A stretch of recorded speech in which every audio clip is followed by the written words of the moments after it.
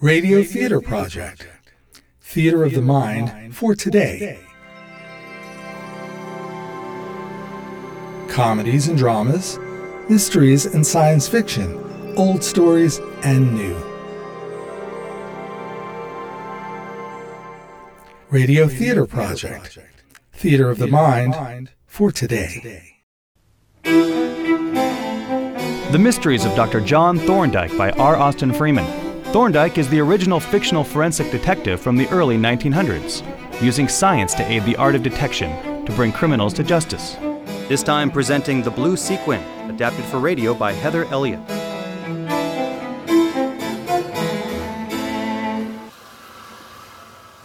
This is very unfortunate, Jervis. Very unfortunate indeed. All aboard for Halberry Junction! We can't wait any longer, Thorndyke. Yeah, very well. I'm afraid we have missed our friend. Oh, perhaps that is him. A gentleman just made the train by the skin of his teeth. I would think that if Mr. Edward Stopford was in such a hurry to meet with us, he might at least arrive at the train on time. Oh, I'm sure Mr. Stopford has a very good reason. His telegram was quite explicit. Here, let me read it to you again. Can you come here tomorrow to direct defense? Important case. All costs undertaken by us, Stopford and Myers. Yes, but his next telegram said he was leaving for Woldhurst by the 8:25 from Charing Cross, and that he'd call if he could. He didn't call, and we have no idea if he's even on the train. It's most unfortunate, for it deprives us of our invaluable preliminary considerations of the case. Must you always talk like a lawyer, Thorndyke? I thought you don't like reading newspapers. I only read articles worth my time. It's a great disadvantage to come straight into a case without any preparation, to be confronted with the details before one has the chance of considering the case in general terms. For instance, take this. Such as what, Thorndyke? I do believe this is our case, Jervis. Take a look at the article at the top of the page. Terrible murder in Kent. Well, of course it would be a murder we're called in to investigate. Just read the article. Shocking crime discovered yesterday morning at the little town of Woldhurst. Discovery made by a porter. Inspecting the carriages of the train which had just come in. First-class compartment. Horrified to find the body of a fashionably dressed woman stretched out on the floor. Keep reading, Jervis. Medical aid was immediately summoned. Divisional Surgeon Dr. Morton reported that the woman had not been dead for more than a few minutes. Interesting. You see here, the state of the corpse leaves no doubt that a murder of the most brutal kind has been committed, the cause of death being a penetrating wound of the head inflicted with some pointed implement. The force of it went right through the skull into the brain. Robbery not the motive. Expensive dressing bags still there. Jewelry, too, including several valuable diamond rings. It's rumored an arrest has been made by the local police. What do you think of it, Jervis? A gruesome affair for certain. But the newspaper report does not give much information. True, but it does give us some things to consider. The wound to the skull was caused by some pointed implement, assuming it wasn't a bullet wound. Now, what kind of object could make that wound? And how would it be used in the confined space of the railway car? And what sort of person would have such an implement? Not to mention possible motive, excluding robbery, of course, and any other circumstances other than murder which might account for the injury. The choice of suitable implements isn't very great. True, and most of them are associated with certain specific occupations, such as a plasterer's pick or a geological hammer. You have a notebook, I presume? Of course. Well, then stop chattering away and write down everything you can think of. Halberry Junction! All off for connecting line to Woldhurst. There's so many people here. I wish we knew what Mr. Stopford looked like. Look, there's a man coming toward us in quite a hurry. The same man who almost missed the train. Dr. Thorndyke. Yes, and you are Mr. Edward Stopford, I presume? Pleased to meet you. Thank you for coming. I see you have the paper. Most shocking events. I'm immensely relieved to have met up with you. I nearly missed the train myself, and I worried I would miss you here too. Well, there appears to have been an arrest made. My brother. Our train doesn't start for another 15 minutes, so I have time to fill you in on what I know. Please do. Why don't we leave our traveling cases in our train car and stretch our legs for a bit? Maybe stroll down the platform while we talk. Excellent suggestion. Well, the murdered woman was Miss Edith Grant, formerly an artist model who had frequently been employed by my brother Harold some years ago. Harold Stopford, yes, I know his work very well, and charming work it is at that. Yes, in those days he was a youngster, about 20 years old when he first met Miss Gray. He became quite close with her. Nothing scandalous, but he wasn't very discreet with his interest either. She was a nice, respectable girl, and no one thought the flirting any harm. One never does. However, a great many letters passed between them and some little presents, amongst which was a beaded chain carrying a locket. He was fool enough to put his own portrait and the inscription, Edith from Harold. I don't think that foolish. A bit sentimental, but certainly not foolish. Perhaps not, but things did not stay the way they were. Miss Gray had a rather good voice and went into comic opera, and her habits and associates changed in the meantime. My brother had become engaged and was anxious to get his letters back. The locket, too, I'm sure. Naturally. Miss Gray returned the letters, but refused to part with the locket. For the last month, my brother Harold has been staying in the village of Halbury to sketch the surrounding areas. So what happened between him and Miss Gray? Evidently they must have met again recently. Yesterday, at the train platform. She was on her way to London, and he was going back to Woldhurst. They took a private first-class compartment for themselves. And what happened after that? Harold, my brother, said she was wearing the locket, and they argued over her returning it. Both a guard and a porter noticed they were having a heated discussion. Eventually, she snapped the chain and threw the locket at Harold. How did he react to that? He didn't say, but they seemed to have parted on good terms. When he got off the train at Shinglehurst, Harold was going out to sketch, so he had with him his kit. He also had a large umbrella with an ash wood staff that was fitted with a powerful steel spike for driving into the ground. Ah, I see. The impact to the skull. That's precisely what the police suspected. It was about 10:30 when Harold left Shinglehurst, and nearly 11 when he began his sketching. All aboard for Woldhurst! Excuse me, but they're boarding the train now. Have a seat, gentlemen, please. To continue, Harold worked for 3 hours before returning to the train, where he was promptly arrested by the police. So he was seen to be quarreling with Miss Gray, and was the last to see her alive. That's a possible reason, and it appears he had an implement that could do the damage described in the paper. It is all circumstantial. Oh, of course it is, Mr. Stopford. We know that. The police found the broken locket and chain in Harold's pocket, and assumed he tore it from her neck himself. And what of his character? Perfect, if I may say so. He is the gentlest and most amiable man I know, and anything else from him would be imbecilic. As a lawyer, I can see that everything is hopelessly against him. I wouldn't say hopelessly, even though I do expect the police to be pretty sure of themselves. When does the inquest open? Today, at 4. I've obtained an order from the coroner that allows you to examine the body and be present for the post-mortem examination. You wouldn't happen to know anything about the position of the wound or the body?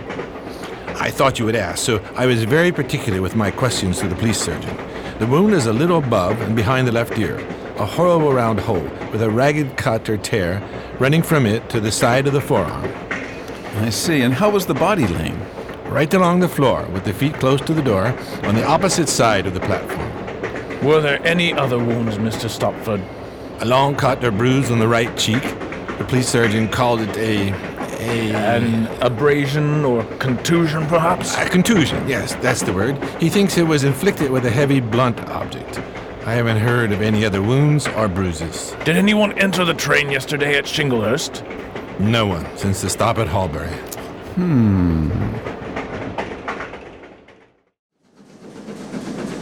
Dr. Thorndyke, Yes, Mr. Stopford. we're approaching the place where the murder was committed, based on the facts.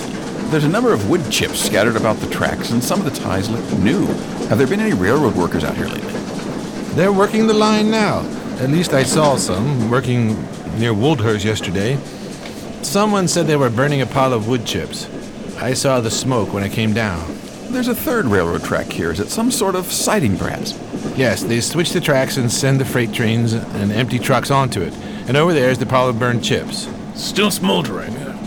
I see. Oh, that empty cattle car is just blocking the view. There's a whole line of cars just sitting there. We're nearly to Woldhurst.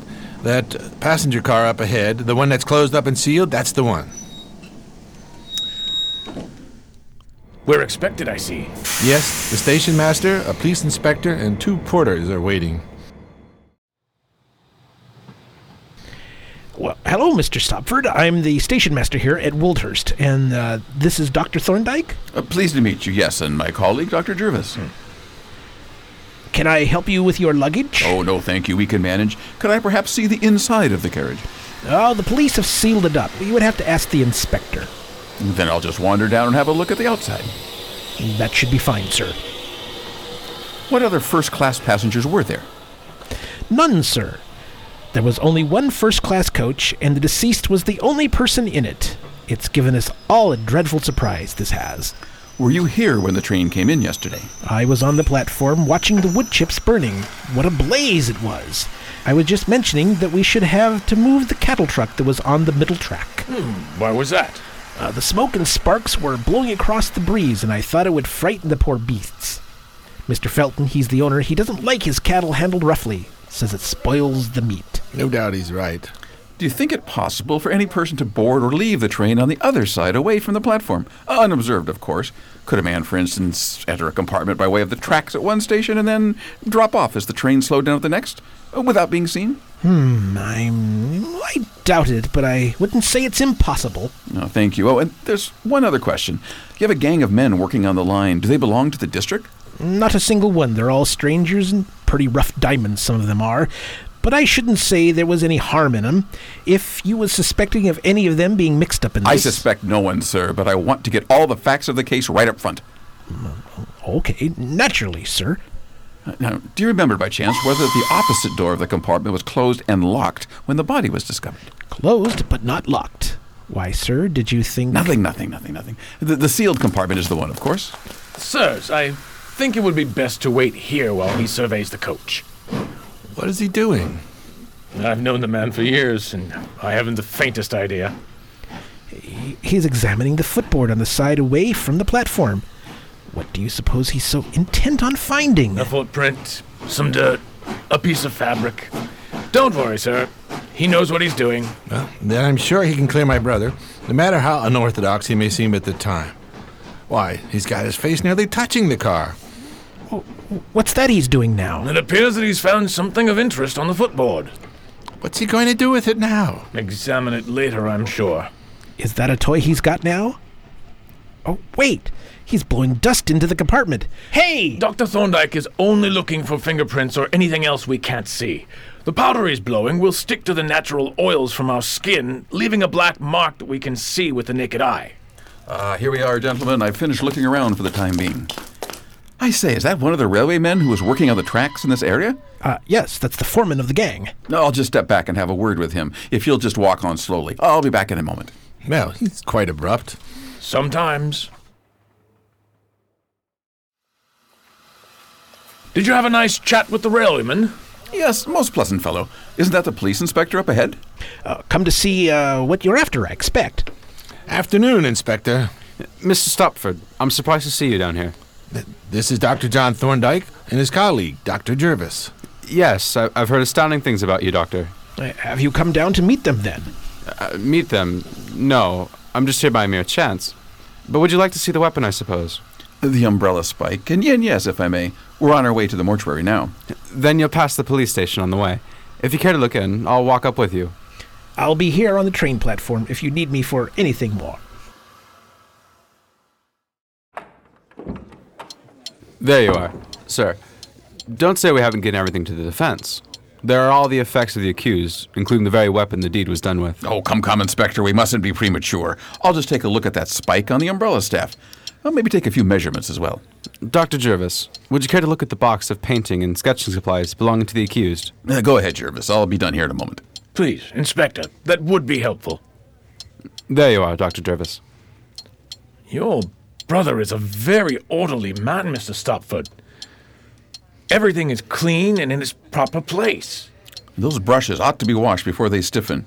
Yes, this is all very significant. I'm finished over here now, Inspector. May I see the canvas? It's just a sketch. That's just a sketch? This was only 3 hours of work, Mr. Stopford? It's really a marvelous achievement. My brother is a very rapid worker. Perhaps, but this is not only amazingly rapid, but has such life and feeling to it. It's simply amazing. Is that all then, Dr. Thorndyke? Yes, Inspector, thank you. We'll be on our way now. What did you make of his belongings, Thorndyke? That sketch and the color box were very suggestive to me. Well, they're both under lock and key now.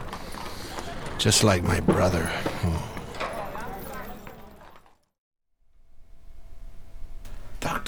Doctors Thorndyke and Dr. Jervis, I think I'll wait outside with the mortuary keeper. I'm not up to this right now. Very well, Mr. Stopford, very well. I don't blame the fellow. A corpse is a hard sight for anyone the first time. There's something unspeakably sad in these poor relics. The deceased woman's clothing? To me, they're more tragic.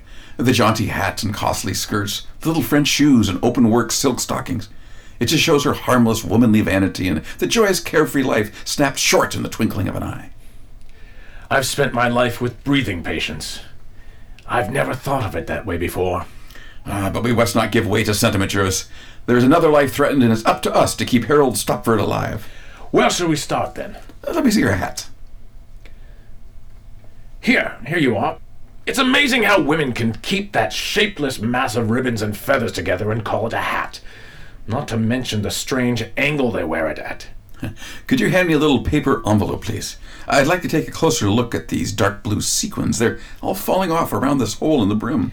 That must have been where the wound was inflicted. Yes, it appears to have been worn tilted over on the left side, judging by the general shape and the position of the hole. Here's the envelope. I'll label this "from the hat," and it will go in my pocket until I can examine it more closely. Have you finished looking through her belongings? Yes, now we need to examine the corpse itself. I'll pull back the sheet from her face. Ah, dear, a handsome girl, a dark-haired blonde. What a sin to have disfigured herself like this with that horrible peroxide. She seems to have applied this stuff to her hair about 10 days ago. How can you tell? Well, there's about 1/4 of an inch of dark hair at the roots. Now, what do you make of that wound on the cheek, Jervis? It looks as if she had struck some sharp angle in falling. But the seats are all padded in the first-class train cars, so I don't see what she could have struck. Well, that's what I thought. Now, let's take a look at the other wound. Will you write down the description for me in my notebook? Certainly.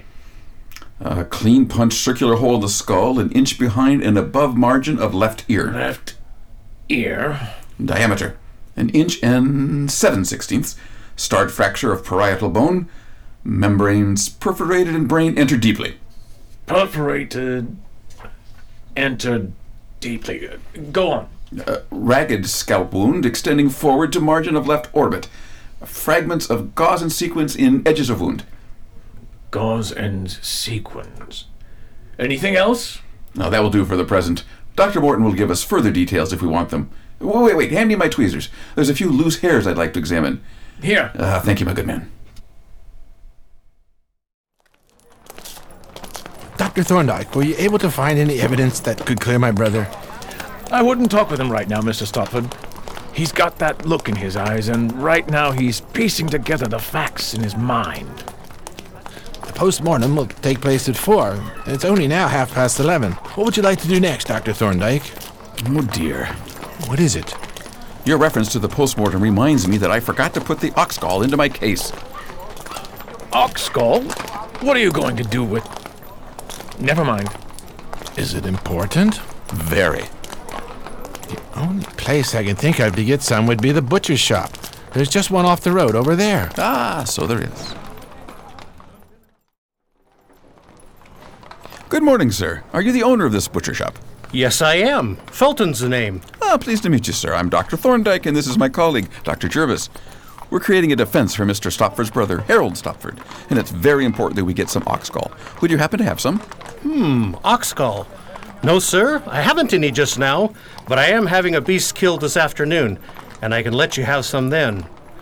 In fact, since this is of such importance to you, I can have one killed at once. That's very kind of you, and it would greatly oblige me. Is the ox perfectly healthy? They're in splendid condition, sir. I picked them out of the herd myself. I'll take you to the pen behind the shop and you can pick out the one you'd like. You're really very good. I'll just run over to the chemist next door and get a suitable bottle to store it in.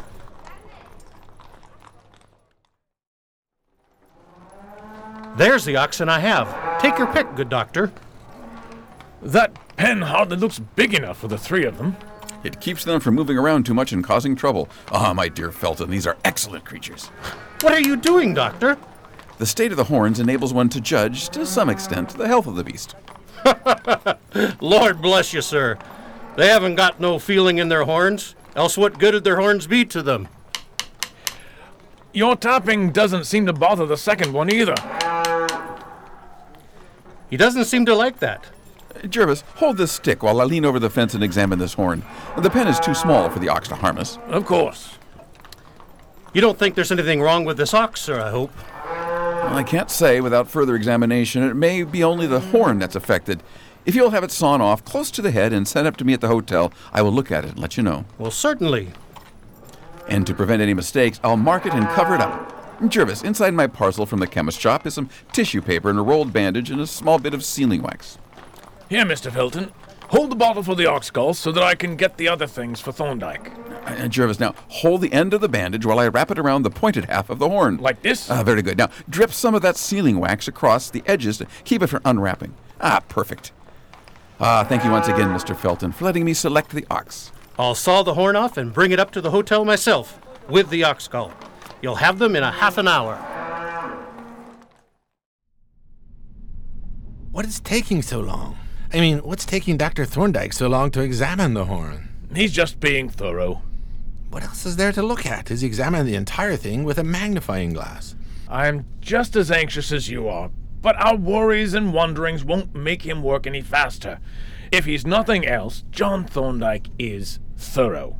As you can see, he's found something of interest on the tip of the horn. Jervis, come look at this. Take a look at this microscope slide. All right. Well, what is it? Multipolar nerve cells. Very shriveled, but unmistakable. Now look at this other particle on the slide. What is that? It's cell tissue. Oh, come, what type? Without a doubt, it's from the brain. I entirely agree with you. And that being so, we may now say the case for the defense is practically complete. What? What in heaven's name do you mean? You haven't done anything yet. On the contrary, I have. I can now prove when and where and how Miss Grant met her death. Explain away, Dr. Thorndyke. I haven't the faintest idea what you're talking about. Well, now there are several things to consider. First, the position of the body shows that when Miss Grant fell, she was sitting, or more likely standing, close to the door of the train car. Next is this. What is it? That's a sequin off the girl's hat, isn't it? I saw you gather some when we were in the mortuary. Exactly. But I found this one, this single sequin, on the rear end of the offside of the footboard. That's the side of the train car that faces the track, and not the platform. Well, the fact that I found it outside shows that at one point, Miss Grant had put her head out the window on that side of the car. The next item of evidence I obtained by dusting the margins of the window with a light powder. I found there a greasy smudge 3 1/4 inches long. 3 1/4? That's the same length as a contusion on the right cheek of Miss Gray's face. Precisely, Jervis. There were no other marks on her aside from the death blow to her head. The wound in the skull is behind and above the left ear, is roughly circular, and measures 1 inch and 7/16 deep at most. A ragged scalp wound runs from it towards the left eye, and this furnishes our next few facts. This is the left horn from the ox, and if you remember, it was highly sensitive when I was tapping on it earlier this morning. Mr. Stopford, please place the cut end to your ear and squeeze the horn. What? Oh, all right. Hey, what is that noise? That is the sound of a fracture. The pieces are grating against each other when you put pressure along the horn. Now, Jervis, take a look at the tip of the horn. What do you see? There's several deep scratches running lengthwise. I'm assuming you've measured the length of them, Thorndyke. The diameter of the horn where the scratches end is 1 inch and 7/16. Covering the scratches is a dry blood stain, Mr. Stopford, and at the extreme tip is a small mass of dried substance which Dr. Jervis and I have just examined with the microscope and are satisfied is brain tissue. Good God, do you mean to say... Let's finish with the facts first, Mr. Stopford. Now, I found a piece of hair stuck to the horn in the blood stain. Through a magnifying glass, you can see that the hair is a golden color everywhere but near the roots where it is black. You mentioned this morning in the mortuary that the deceased dyed her hair platinum blonde with peroxide, and that she was naturally dark-haired. This hair matches the one you took this morning? Down to the last 64th of an inch. And lastly, there's this.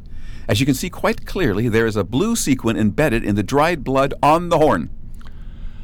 I don't know what you're saying, and I'm sure you can explain it perfectly, but I feel as if a great weight was lifted off. Oh! It's really quite simple, even with the few facts that we have before us, which are, by the way, only a selection of the evidence in our possession. Tell us your theory, Thorndyke, and let's see if I've figured it out correctly. Well, my hypothesis is that Miss Grant was standing with her head out of the offside window watching the burning wood chips. Her wide hat, worn on the left side, hid from her view the cattle truck which she was approaching. Oh dear, I think I know what you are concluding. One of the steers, like this one, thrust out his long horn through the bars. The point of that horn struck the deceased's head, driving her face violently against the corner of the window, and then, in disengaging, plowed its way through the scalp and suffered a fracture of its core from the violence of the wrench. This hypothesis is inherently probable. It fits all the facts, and those facts don't leave room for many other explanations.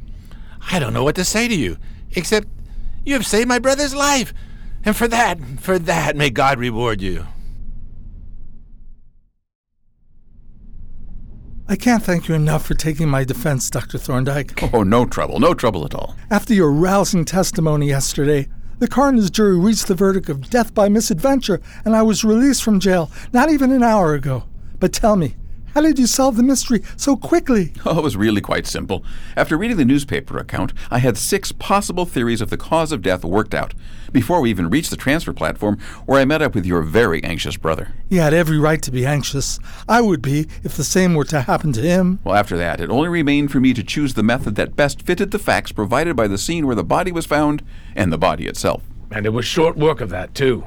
Once I had seen the cattle truck, had picked up that sequin, had heard the description of the steers, and had seen the hat and the wounds, there was nothing left to do but fill in the details. And you never doubted my innocence. Not after I had seen your color box and your sketch, to say nothing of your umbrella, Spike. You're too tidy and careful. It was finding that blue sequin on the ox's horn that put all the pieces together.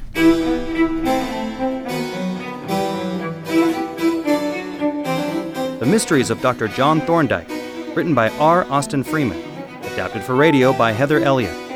In the cast were Dave Johnson as Dr. John Thorndyke, Roy Nessel as Jervis, Carl Welluconis as Edward Stopford, Joseph McGuire as Station Master, Nathan McCoy as the Inspector, Lane Smith as Butcher Felton, Eduardo Glasser as Harold Stopford. I'm your announcer, Jason Lynn. Edited by Jay Charles. Directed by Susan Herrick. Produced by Joseph C. McGuire.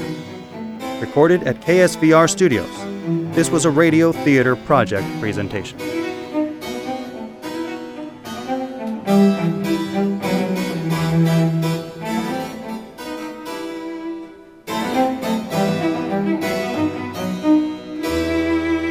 This has been Radio Theater Project, an anthology of modern radio theater, presented by KSVR Studios. This program is supported with a grant from the Corporation for Public Broadcasting.